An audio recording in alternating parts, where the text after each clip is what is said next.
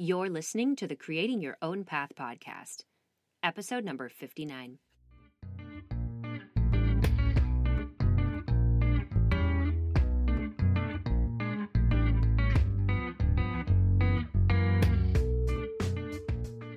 Hey everyone, and welcome to the show.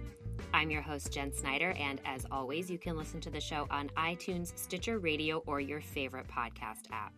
You can also catch a new episode each week at creatingyourownpath.com. I am so excited to introduce today's guest, who was referred to me by Grace Bonney and Julia Turshen. You can listen to their interview by heading over to episode 57 if you haven't already checked it out. It's a good one.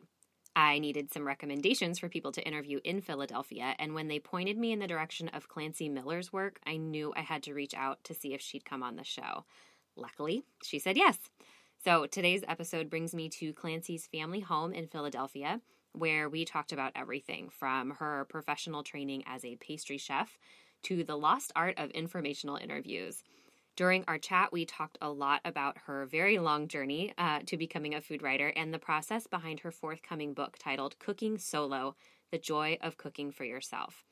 I just love that she decided to tackle such a fun and interesting look at cooking, because I've just experienced a whole lot of time spent alone. There's just something really special about treating yourself to a solo date, whether you are single or not. And cooking a great meal for yourself is something I think I'd like to aspire to. I know you'll all get a lot out of this one. So let's get to Clancy. Hi, Clancy. Hi. Thank you for letting me come to your space here in Philadelphia. I really appreciate it. You're welcome. It's my pleasure. Well, so I want to start at the beginning. Can you tell us a little bit about your background and how you got to where you are today? Okay. I'll start from college. That's perfect. That's basically, I went to Columbia University. I majored in history. I was a person who really was happy to be in a liberal arts place and basically figured my job is to just take classes in whatever's interesting to me. So majored in history, minored in African American history and French, and basically when I finished college I had no clue of what I wanted to do, and I decided, okay, this is going to be an adventure for me to kind of figure things out. And I've always had a love of language, a love of French in particular. And so I wanted to figure out how I could use what I had been studying, history, political science, languages. I had studied abroad in France. So I decided to work for a non-governmental organization in Philadelphia called American Friends Service Committee. And I was doing research on Palestinian refugees, and I had studied Arabic, so it was cool because I got to kind of occasionally use that. But meanwhile, I knew that, okay, this isn't necessarily going to do it for me. It was interesting to, I got to go to a conference at the UN and speak with really interesting people, but I felt like, okay, there's more that I need to be doing. So I started taking lots of classes, cooking classes, dancing classes. Took a class on making documentaries. Wow. And the cooking classes were most interesting to me. And so I thought about going to culinary school, played around with that for a little bit, looked at different culinary schools. But in the meantime, I was also applying to grad school for maybe an international relations program. And then I came upon an ad for front of house staff at Fork Restaurant here in Philadelphia, and I thought, it would be really neat to work in a restaurant. And it was actually front of house and back of house, and I applied for kind of whatever in any position I could, and I somehow got a meeting with the chef, and she's like, you're really underqualified for all of these positions, but if you'd like to apprentice, we'd love to have you on the weekend, which was perfect because I could continue working regularly during the week and just kind of dip my feet in. And I loved it. I fell in love with prepping food. I was basically kind of a prep cook or a sub-prep cook. Sure.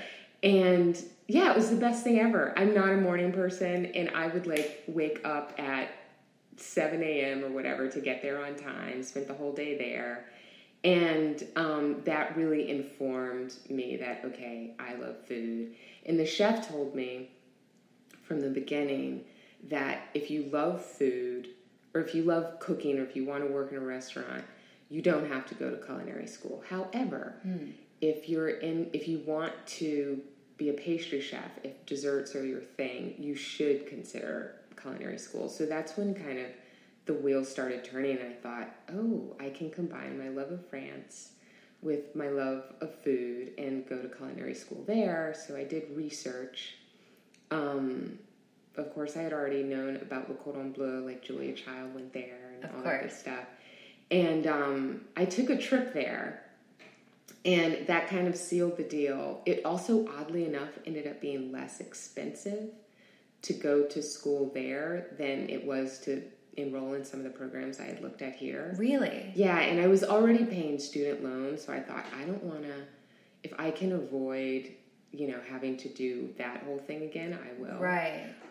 So yeah, I actually ended up getting a second job, saved a whole bunch of money. I was living at my parents' house, and yeah, it just kind of, I was able, and I got a really small scholarship from the James Beard Foundation, specifically for baking students. So yeah, so I enrolled in it's the Diplôme de Pâtisserie. It's a 9-month program, and it was heaven. It was absolute joy. And then after Le Cordon Bleu, they set you up with what the French call a stage, which is an apprenticeship or internship. Okay. And I was in a bakery, a very dodgy bakery, where the bread baker he's the nicest person. I met him on my first day, and he was just like, oh, you should open up a bakery in New York, and I'll come and work for you. Oh, wow. I was like, all right, this is my first day, but thanks for the thumbs up. And then confidence in you. Yeah, he was really great. But then 5 minutes later, I'm like prepping a tart. He comes into the kitchen with only underwear on, and I'm just thinking, what's going on? What? And he was getting ready to shower in the kitchen, because that's how they did it. Oh my God. And I was just like, there's something terribly wrong with this whole scenario. But anyway, it was mostly a really fun experience, and he was a great guy. It was just, they lacked a proper shower thing. Yeah. But yeah, so I was there, and then thankfully a friend was at this amazing 3-star restaurant, Taillevent. She was in their pastry kitchen. We had both been at Le Cordon Bleu together, and she said, you should come and visit, spend a day, like stage for a day. So I did that, and the pastry chef was like, oh, you can come back. You can stage here if you want. And that was the best ever. So after my pâtisserie stage, I went and worked at Taillevent in their pastry kitchen as a stage as well. Okay. Or stagiaire. And and that for me let me know that, I have to be in Paris for longer. Oh, darn. Yeah, shoot. So I was there. I ended up being in Paris for 4 years, and I loved working at Taillevent. It was amazing, but it was also very grueling. I think anyone who has ever worked in any kind of restaurant kitchen knows that it's really long hours. You're on your feet the whole time, and I loved it, but I also felt tired all the time, and I felt like, oh gosh, I don't really want to feel this way. So I started writing about food, and I also started thinking about what other ways can I be involved in the food world without necessarily being in a restaurant kitchen, even though I feel like a lot of my training has gone towards that. So at the same time, Le Cordon Bleu in Paris was recruiting someone for their recipe development team. So I applied for that job and got it. And that was great because it taught me about writing recipes. I was working with the chefs. I was, being exposed to a different angle of food, like not just from a culinary educational way, but just in terms of literally how recipes are created and how you kind of make information clearer for people who are learning, which came in handy for me for my cookbook. Right. So basically, at a certain point, my visa was ending, so that's kind of how I ended up back in the States. Oh, okay. Yeah. Okay. So I was in Philadelphia. I came back immediately to Philadelphia, stayed in Philly for, I'm blanking. Probably a year. Okay. Like 1 to 2 years. Philadelphia has always been like my in-between base. Yeah, sure. And as much as like I grew up for a lot of my childhood here. So Philly for 1 to 2 years, and that I started taking a food writing class at the French Culinary Institute. And I was blogging hardcore at the time.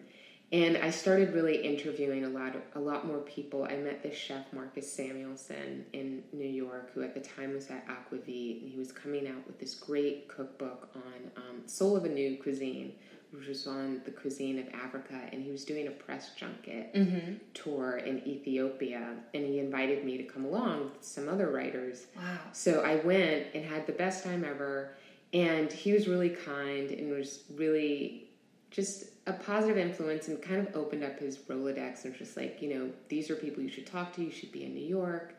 And so that's how I ended up in New York. I then went to work for a weird area of food, kind of like food PR. I don't want to call it weird, but I understand what you're saying. You know what I mean? Like to go from the kitchen to like promoting restaurants, but it was very cool.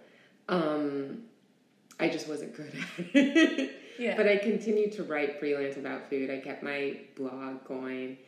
And I also started ghostwriting. Oh, okay. I should probably back up. At the time, I had also been doing a series of informational interviews that probably lasted maybe a year. When I came back from Paris, I really just kind of wanted to get my bearings on the food scene in this country. Sure. So I started, and this was with the help of Marcus Samuelson, started reaching out to people, just not necessarily to ask them for a job, but to ask them, how did you start? So meeting with magazine editors and stuff like that. And that's actually how I ended up in food PR, because one of the editors I met with said, people hold on to these jobs forever. They're highly sought after, and, there are but so many of them. Right. But if you really just want to get to New York quickly, maybe consider food PR. And then another person I spoke to, a journalist, said, maybe consider ghostwriting. Like, that's how I started. She's now at the New York Times, but she said that's one of the things I did early on in my career. So that's how I ended up getting an agent, because the woman who suggested working with chefs on their cookbooks also recommended me to her agent. I sat down with her, Jane Distel, and she was amazing. Our first meeting, she handed me a project. What do you think about this? So that was I was kind of off and running. Yeah, that's amazing. Yeah, it was really, really great. So between working on my food blog, kind of trying to accumulate clips and stories, writing about people, and then, dipping my toes into the whole ghostwriting thing. That's kind of how I started out. Okay. In New York. And so with the ghostwriting, so you were primarily helping with cookbooks? At first, I was helping with the preparation of book proposals. Oh, people who had really not had any experience writing or presenting their food. Or wine, because actually my first project I was working on was a wine book that unfortunately didn't get published. But, it was a great experience for me, because I got to develop the proposal. Right. And so that was kind of my training ground. So food and wine. Okay. Basically. Okay. Yeah. And so I worked on some projects with Marcus as well, contributed to his Soul of New Cuisine, actually the foreword, not the bulk of the cookbook. So yeah, that's kind of how I first started. And then it's been I'm like making it sound like it was a 2-year or 3-year thing, but it's actually been easily 8 years. And see, I think it's good to hear that. Yeah. And you kind of touched on a couple points that I want to suss out a little bit. Sure. Because you talked about reaching out to people for informational interviews. I don't know if that's a lost art, but it's such a good idea to do things like that. I mean, I could be better at that for sure. Just to see, it's part of the reason I started this show, because I love talking to people about how they got started, because it's not always the path that you think it might be, or that it's not somebody else's journey either. So what somebody else did, how they got started, looks it will probably look different than how your path ends up, Absolutely. shaping up. So I think that's an amazing point. And you got so much out of it, it sounds like. Yeah. Just so much information and, people, different contacts and valuable experiences. Yeah, it's really, I have to say, it was one of the most exciting times in my life, oddly. Because on the one hand, I really did want a job. Right. On the other hand, I knew the whole point of information. My mom had plugged this into my head. She's like, it's not about asking for a job. It is about building relationships and actually learning from people. Mm-hmm. So, yeah, it was super fun. I literally, in some cases, I would say I was referred by so-and-so. But sure. I also just did a chunk of emails just cold. And I was also guessing people's email addresses. Sometimes you have to. Mm-hmm. I was writing to I think I wrote to some people at Vogue, like people at the New York Times who I didn't know. And I was just like, all right, what permutation of their last name? But what was really amazing is that so many people, including probably less of the people who I sent cold emails to, but anyone who I said referred by, Marcus, amazing response. Right. All these people sat down with me for a minimum of 20 minutes. One person took me out to breakfast, that's a really 3-hour nice. breakfast, and literally told me her entire story. Wow. How she began pretty much from A to where she was at the moment. I think it's so valuable. Yeah. Just ask people, because especially if you're not really asking for something like a job, people are so generous. They are. So incredibly generous. Yeah. I was speaking with somebody else, it's another interview, and we talked about how sometimes it's hard when you work for yourself to give up that time. Yeah. So it's interesting because I think there's two sides of it for sure. Because I find myself, I'm like, I don't know, I don't have any time to go to coffee. I'm so sorry. Yeah. But here's all this information. Right. I hope it helps. Yeah. So I'm finding myself in this weird balance of I really want to help people. Right. But I can't, like, coffee ends up being 2 hours, and then... Sure. Because I love talking to people, and I just can't stop. Yeah. And so, do you find yourself now in that position at all, where people are coming to you and saying, hey, how did you get started, or anything like that? A little. I think it's starting literally now. Okay, yeah. Within maybe the past month or two. I've been a hermit, basically, working on this cookbook for definitely, I would say, 2 years. Like, okay. With the exception of some vacations. Yeah. And, I'll kind of have some social times occasionally. But, yeah, I've totally been a hermit for approximately 24 months. But, yes, sometimes people ask me, I can't say I've had a lot of requests, but I've had some. Right. And I am now in a place, in a space where I feel much more. You can come out from hiding behind the exactly. book. And Totally. Yeah, books are huge projects, so sometimes sure. you have to kind of hunker down a little bit. So speaking of what you're doing now, I'm curious, and maybe we can talk about what a typical day looked like when you were writing your book versus a typical day now. I'm curious what the makeup of your day looks like. So are you more often writing, or are you cooking? Are you developing recipes? Like, what's the breakdown of your typical day? Okay, well, here's a big chunk of my typical day, because I actually work in fundraising as my full-time job. Sure. I'm really lucky in that I can work off-site. Yeah. So my typical day involves making sure I'm on top of, I write a lot of proposals and stewardship reports, so just making sure I'm on top of whatever projects I need to attend to for my office job. Sure. And sometimes that entails I work in New York, but I can work off-site here in Philadelphia. So sometimes I'm going to meetings in New York. So there's that. And then I really like to start my day, I like to get food stuff done sometimes really early in the morning. And then a lot of my food writing and food preparation stuff happens later on in the day. Okay. So I might take a lunch break and do like an Instagram thing because my editor's really strongly encouraging me to post every single day, which sometimes I do and sometimes I don't. But I like to, I don't know, carve out time when I'm actually preparing a meal for myself to like have that moment. And then there's editing. Like most recently, there's just been editing. There hasn't been intense writing because the manuscript was actually turned in kind of a while ago. Sure. But during the actual writing of the book, I was getting in as much food preparation as possible because I had to test recipes. Yeah. So I would say there were 3 phases of writing this cookbook. There was the kind of inspirational phase of just coming up with recipes, trying them out on myself, trying them out on my friends, like having brunches or waffle parties or whatever to just kind of like serve people 8 recipes and get their notes.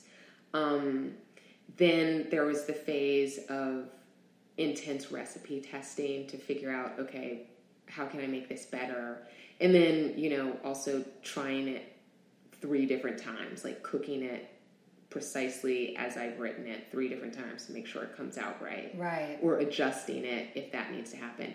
And then, and I have to say I would probably do this differently on the next book, then I started writing the kind of, like really putting the stories to the food, writing the head notes, and really making sure that the instructions are clear. I think doing it again, I would still, the creative inspirational phase is really fun. But I think I would do more writing while actually testing the recipes. Okay. Because for me, it meant that I ended up saving the writing kind of for last. Right. So it felt harder. Yeah. But that's how it worked before. So before, my typical day would be like, okay, make an amazing breakfast that's going to be in the cookbook. All right, go to work. Then make an amazing lunch that's going to be in the cookbook. All right, get back to work. And then for dinner, like after 5, like literally from 5 to midnight, all writing or all cooking. Okay. Yeah. Wow. That's pretty intense. Yes. Yeah. For 2 years. Exactly. Now that the book is like done-ish, what will a typical day look like for you now? Well, so now we're doing like final tweaks. So I just last week received the second pass pages for the cookbook, and so those are the layout pages. Those are on the table. They're beautiful. Thanks. I'm very happy. I consider them like ultrasounds of my baby. Yeah. This is exactly what my baby looks like. It's beautiful. So I got those pages last week, and they're the exact layout, what the book will look like. And at this point, the book's been proofread and everything, but they're just little tweaks. So I spent probably the last week doing that. And so now a typical day is just going back and forth with my editor or my editor's assistant to say, like, here are my notes on these pages. And then they'll respond and say, what do you think about this? And I'll say, okay, that's great. Or we've decided to do this. Are you okay with it? And, I say, yes, I'm grateful you are publishing my book. Yeah. Sounds good to me. Yeah. So just, adding some things to the acknowledgments. It's very time sensitive, but it's not, there's not a heavy load. Right. It's not as intense as that. Yeah. Okay. So I'm curious. I'm going to shift gears a little bit. If you're feeling stuck or you need ideas for that great breakfast that needs to be in the book or what have you, where do you usually turn for inspiration? I have a big answer and several little answers. Okay. The big answer is that I really love to travel. Mm-hmm. So I will take a trip. Okay. Like last summer, it had felt like a very grueling year. I wasn't really stuck on the book, but it was kind of I don't know, I guess it would qualify as a semi-stuck moment. So I just felt like, you know what? I need a trip. I've earned a trip. So I went and visited friends in Italy. And that, anytime I travel, it just kind of gives me major inspiration. Or, first of all, it refreshes you. Yeah, it kind of fills you up a little bit. Yeah. And I've lived abroad on probably 3 different occasions. And that always, I just like to be in different places and hear different languages and kind of, I don't know, have a new perspective. Mm-hmm. So yeah, that's my big baller way of getting unstuck. Yeah. But when, I don't do that on a weekly basis. I like to read magazines, read books. I love going to the movies. Sometimes a long walk will do it. I think a lot of times it's just about getting out of your head, or for me, to remove myself from whatever it is that is troubling or that I can't figure out, and literally get a breath of fresh air, or, just kind of read from thus the magazines, because you can get a whole bunch of reading done quickly. Sure. You know what I mean? But reading for me, not almost anything, but things that are interesting to me. Sure. That kind of can give me a little bit of inspiration. And then, the movies, oddly enough, because I like stories and I like thinking about food and narratives. And so just kind of exposing myself to some different kind of narrative. Yeah. I also like to dance. So. Okay. I like it. Yeah. Yeah. I think, like you said, getting a breath of fresh air, but moving your body is a good way to get out of your head, because you're not thinking about whatever is troubling you at that point in time, or getting into a narrative that doesn't have anything to do with maybe your cookbook or whatever project you're working on. Totally. It's a perspective shift, like you said. Yeah. So I like that you have a big way and small ways, because that's probably a little bit more sustainable to, I wish we could just all go to Italy once a week. But weekly, exactly. Because the food.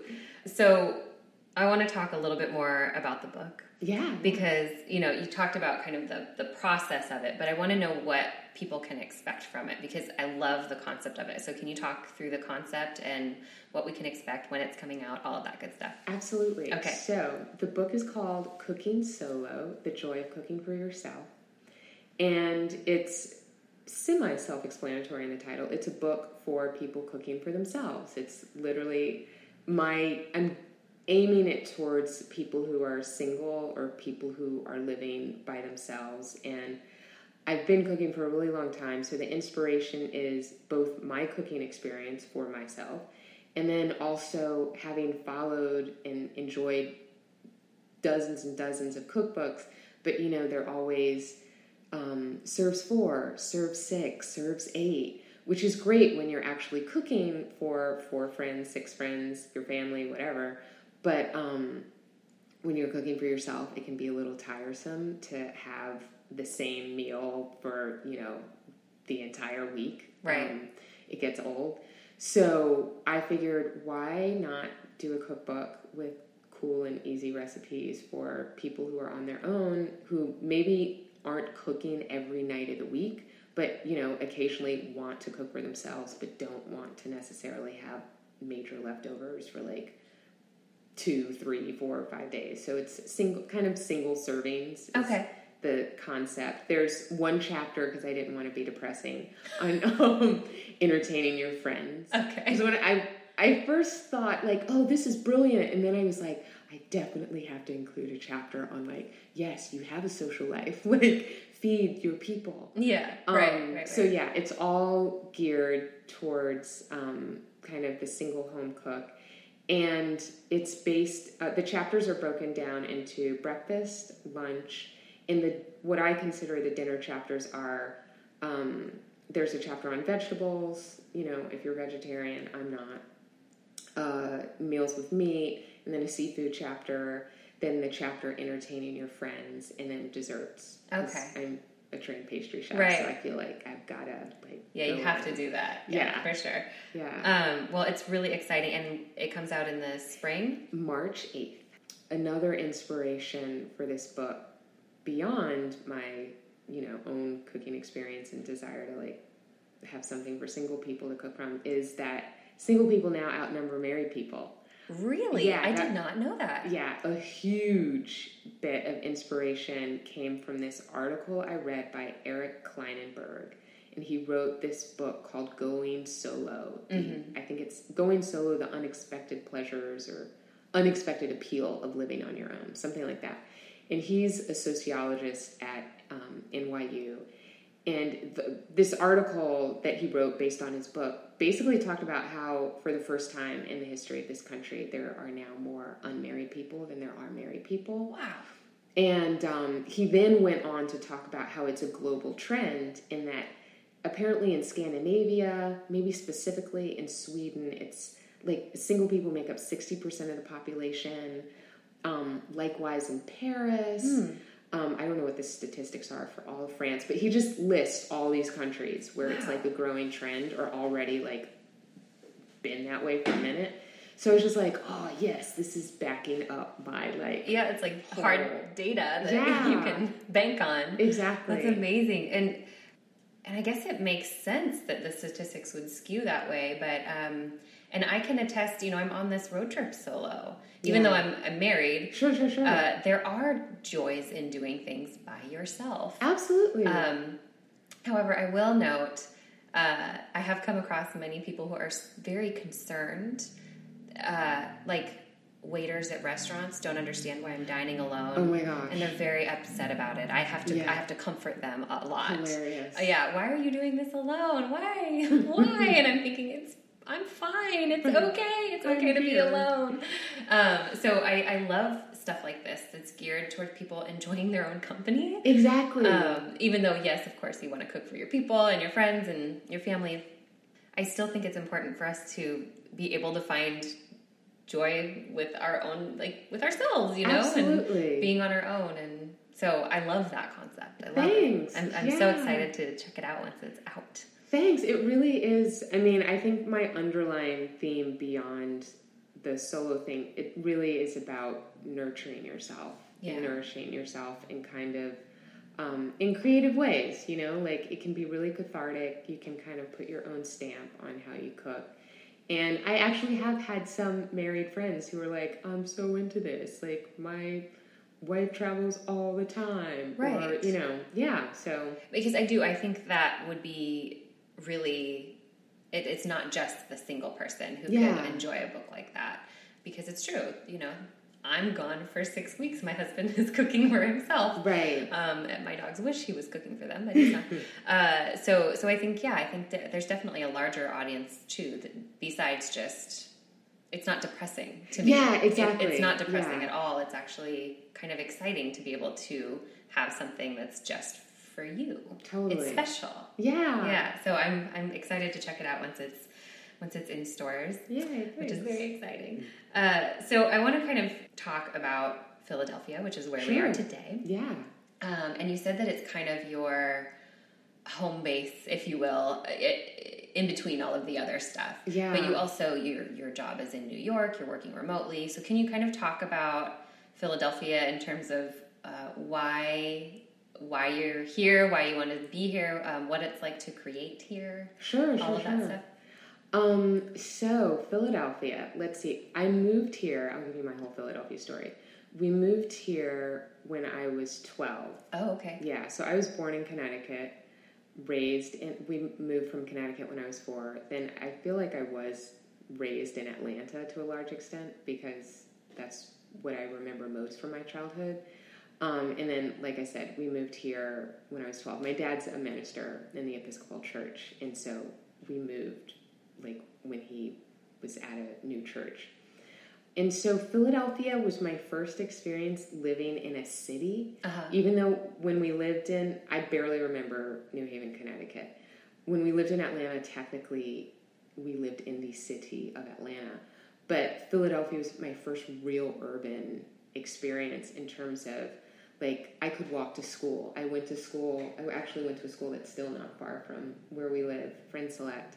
And, like, the idea of hanging out with friends or by myself, like without needing to ask my parents to drive me places. Right. So it is the city that gave me the taste for city life and like city living, and it's the place that taught me that, oh, I'm a person who loves cities. I don't drive, period. My license has been expired for years. But yeah, so that's one thing that I love about Philly. It's a very intimate, good-sized city. It is a great food town. This is where I had... Actually, technically, my first food job was at this place called Food Stuffs way back in the day. I was a dishwasher. Yeah. But it was like a great neighborhood gourmet shop.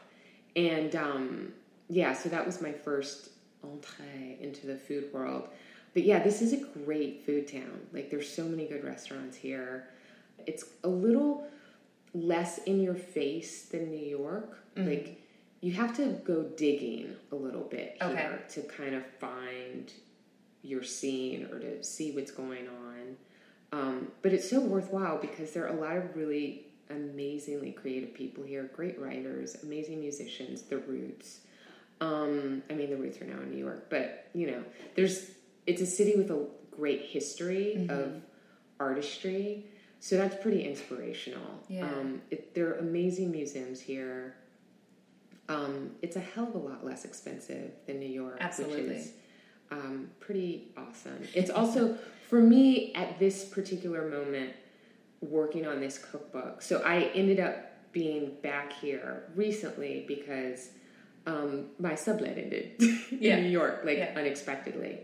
And I actually had an apartment lined up, and that fell through. Oh, man. So it's just like, all right, Mom, Dad. The world, the universe is telling you to... Yeah, exactly. And so my mom has said, and I totally agree with her, that it's actually been kind of a rescue for me to be here. And I've really seen the past year as kind of like a very special writer's retreat. And I also I'm very close with my mom and dad, and they've been a major support system for me. And I adore New York.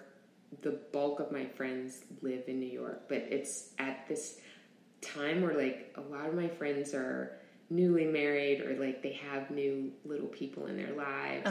So in terms of needing a support system to kind of, so that you're not literally by yourself as a hermit, finishing your book and like staying on your A game for work. It's been good. Yeah. It's been good to be here. It's in a very special way. Yeah. And so as you've kind of, you said you kind of keep coming back here. Yeah. And so have you seen, because where I'm in Sacramento, where I'm from, we've seen kind of ebbs and flows in terms of like the creative scene. Sure. And so you have you seen that here where maybe there's a renaissance happening in terms of people coming back to Philly or anything like that? Have you seen any trends?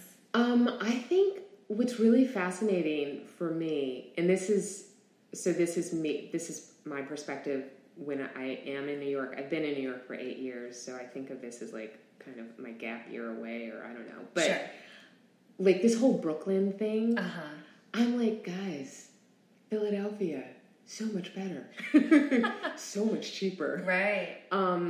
So I guess what I'm seeing in Philly, it reminds me so much of Brooklyn. Brooklyn reminds me of Philly, but I see Philadelphia's kind of cool factor rising, and I definitely see a really vibrant creative scene here. And I feel like it's becoming, Mecca is probably not the right word, but I do think it's becoming a destination for people who are creative. And there have always been creative people here. Like, it's not like this is a city that has needed...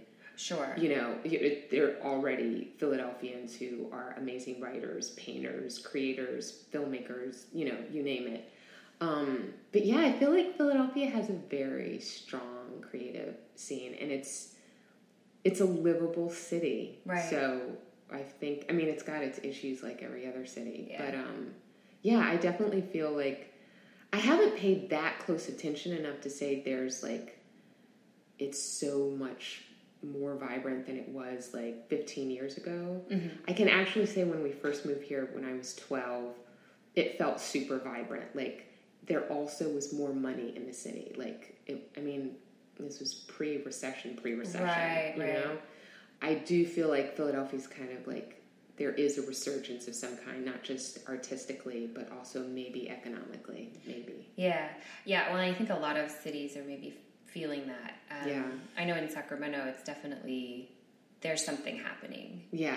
It's tangible. Almost you can feel it. Right. And I think we are just far enough.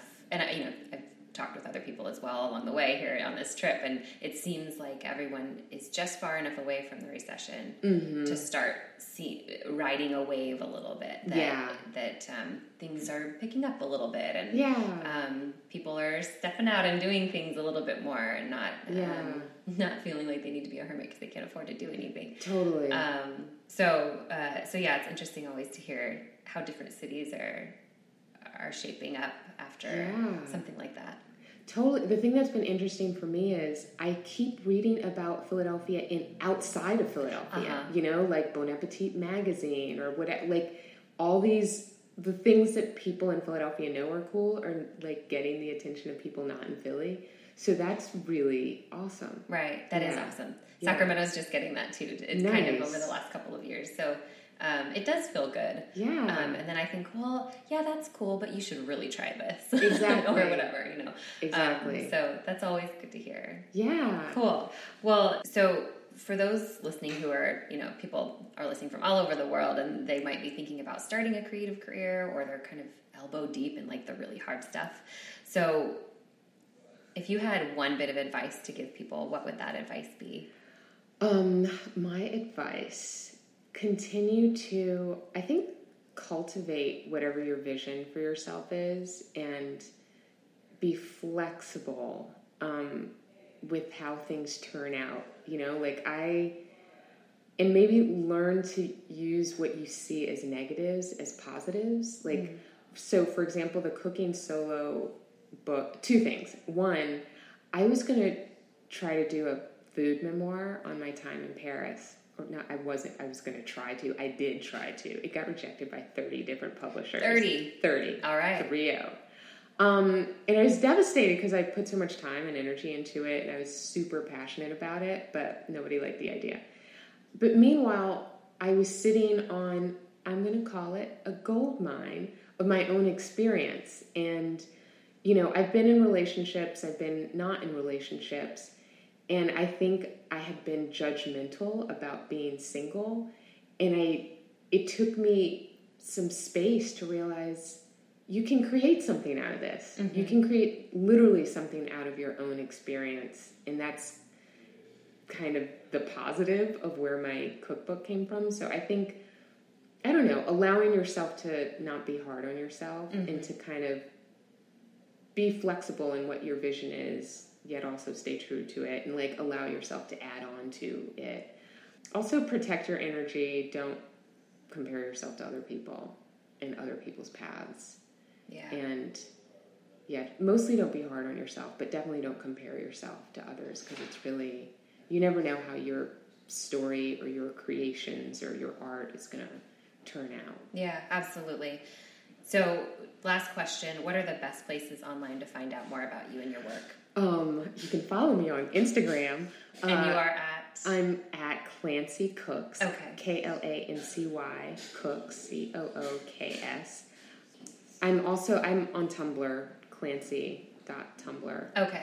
And then I also am going to have a new website for my cookbook. Oh, exciting. Yeah. Okay. Which I'll tell you about because it's not ready yet. That's okay. Yeah. That's okay. This episode will be going live a little bit later in the year. Cool. So you can just send me the link. Just keep me posted. Totally. Okay. Absolutely. All right. Well, thank you, Clancy, for your time. I appreciate it. You're welcome. Thank you. This was awesome. That was Clancy, you guys. I'm so glad to have met her and learned more about her work. If you're interested in checking out all of Clancy's projects, she's definitely been sharing her journey over on Instagram, so check her out there. Her new website, which she mentioned in the interview, isn't quite ready yet, but I've linked up to everywhere else you can find her work online, including the Amazon page where you can pre-order her amazing book, over in the show notes at creatingyourownpath.com. As she mentioned, it comes out spring of next year, so be sure to snag a copy. And remember, if you've enjoyed this episode, hit that subscribe button on iTunes, share it online, or tell a real live friend about the show. Thanks for listening, you guys, and I'll catch you next time.